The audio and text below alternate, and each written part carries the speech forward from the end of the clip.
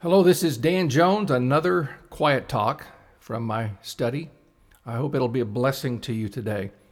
You know, a word that you hear a lot nowadays is the word power. Of course, it's commonly heard in discussions of politics, but it's used in other contexts as well. A certain football team is called a power in their conference. Even movie stars are said to have star power. Everybody wants power. People want power over their own lives and destinies and often feel powerless. Today, let's talk about this word in the context of Scripture. The New Testament sometimes uses this word in the plural, the powers. We talk about the powers that be, meaning whoever is in charge in a certain place. In Ephesians 6, Paul talks about our spiritual conflict as followers of Jesus. Now, last week I talked to you about this confrontation that is part of our experience and the general hardship associated with living in this fallen world before the second coming of Jesus to put things right.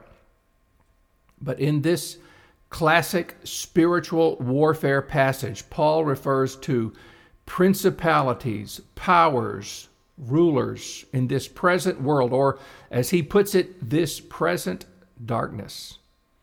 We are seeing more and more as these days go by that indeed the world is presently in a state of deep spiritual darkness. There are powers at work that are against the will and purposes of God, powers that are in reality enemies of the human race, although very few humans have any idea even about their existence.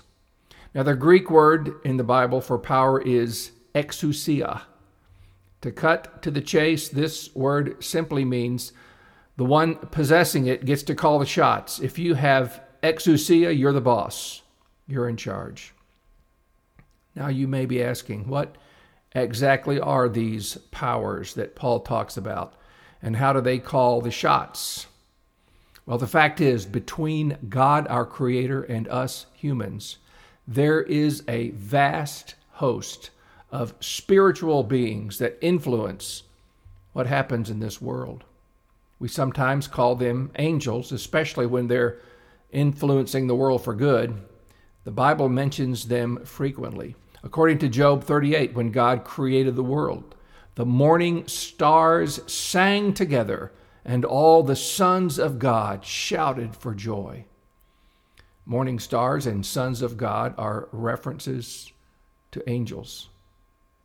After the temptation of Jesus in the desert by Satan was finished, and it was a grueling time for him, the Bible tells us that angels came and ministered to him. But they not only ministered to Jesus, but Hebrews 1 tells us that angels are ministering spirits sent out to serve those who are the heirs of salvation. That would be you and me. But apparently some of the angels have rebelled against God. There's not as much detail about all of this as I would like, but I think God has told us enough. Revelation 12 tells us that there was war in heaven, and that the archangel Michael fought against Satan and his angels. Fortunately, Michael won, but that battle didn't annihilate Satan and his angels. They were just kicked out of heaven. You already know where they are now. Yes, right here on earth. Now, before I go on, let's remember while we're talking about power, another very famous verse that contains the words of Jesus Christ just before he ascended back to his Father in heaven. He said, "All power, exousia, is given to me in heaven and earth." So in effect, even Satan and his demons are under the power of Jesus. But it doesn't look like it usually. There's a reason for that. While Jesus won the victory over Satan on the cross, that victory is put into effect over time. That's what our job is as disciples of Jesus. Right after he said that all power had been given to him, he told us to go forth and make disciples of all nations. Implicit in that disciple making is freeing people from the powers, from the influence of the devil. And that is where we can qualify this word power, as it is used in connection with the power of evil. Satan's power is not absolute. In reality, he has as much power over you as you yourself give him. Of course, few people understand that principle, and so account for their wrong actions by blaming society or their parents or whatever. Ultimately, the blame for the evil that we see every day lies with Satan and his wicked influence. Here is where we need the wisdom of God to be victorious in this cosmic warfare that we are caught in. As I said, Christ won the victory at Calvary, but not everybody is enjoying that victory. Why? First of all, you must believe that Christ won the victory. John says, "This is the victory that overcomes the world, even our faith." An old song I grew up singing is called "Faith is the Victory." You must believe. And then if you believe that Jesus is Lord of all and he has won this victory, you must surrender to his lordship. You must acknowledge him as your sovereign and your master. This is not bondage, but surrendering to Christ brings the greatest freedom a human being can experience. And that experience is a day-by-day, even a moment-by-moment thing. Let's look back at what we mentioned a little earlier about the temptation of Jesus just before he began his earthly ministry. How did he overcome Satan? He overcame by using the Word of God as an offensive weapon. When Satan tempted him, he replied, "It is written." He used God's written word to counter the lies and deception of the enemy. And my friend, if Jesus Christ had to do that, then where do you think that leaves us? We must certainly do the same. We must daily graft the Word of God into our souls, as it says in James 1:21. God's Word must become part of our thoughts. Indeed, it must come to dominate and control our thoughts, because the fight begins in the mind. We don't do sinful actions until we have first agreed to them in our minds.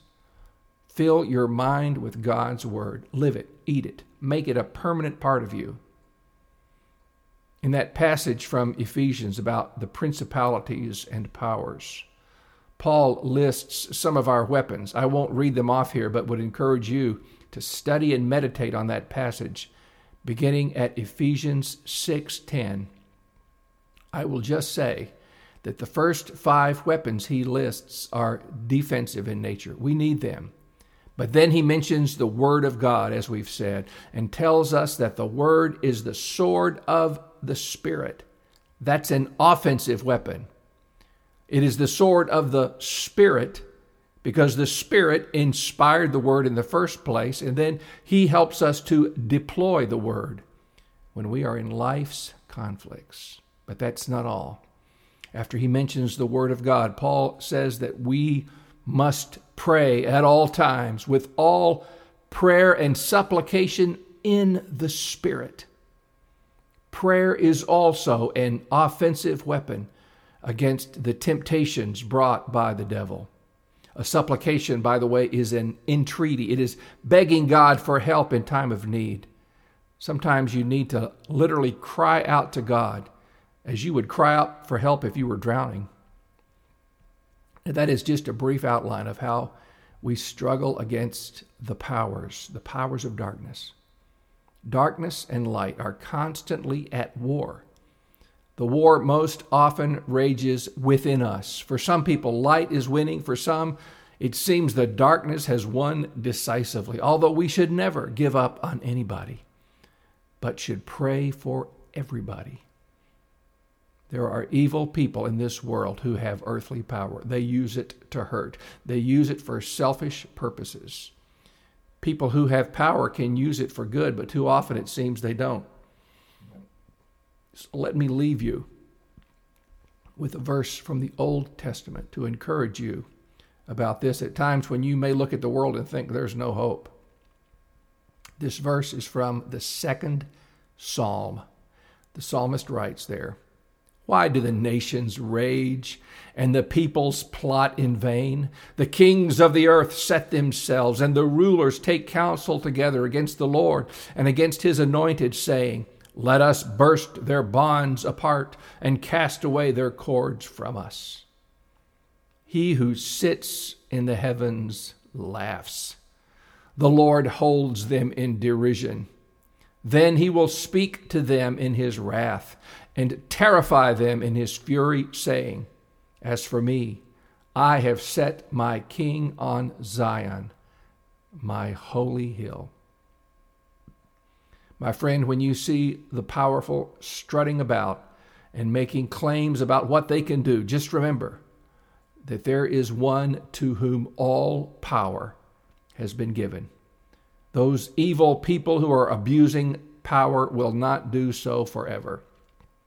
One day the King of Kings will come, and with his power granted him by the Father, he will put down all earthly rule and authority, and indeed will vanquish even those spiritual powers that we've talked about.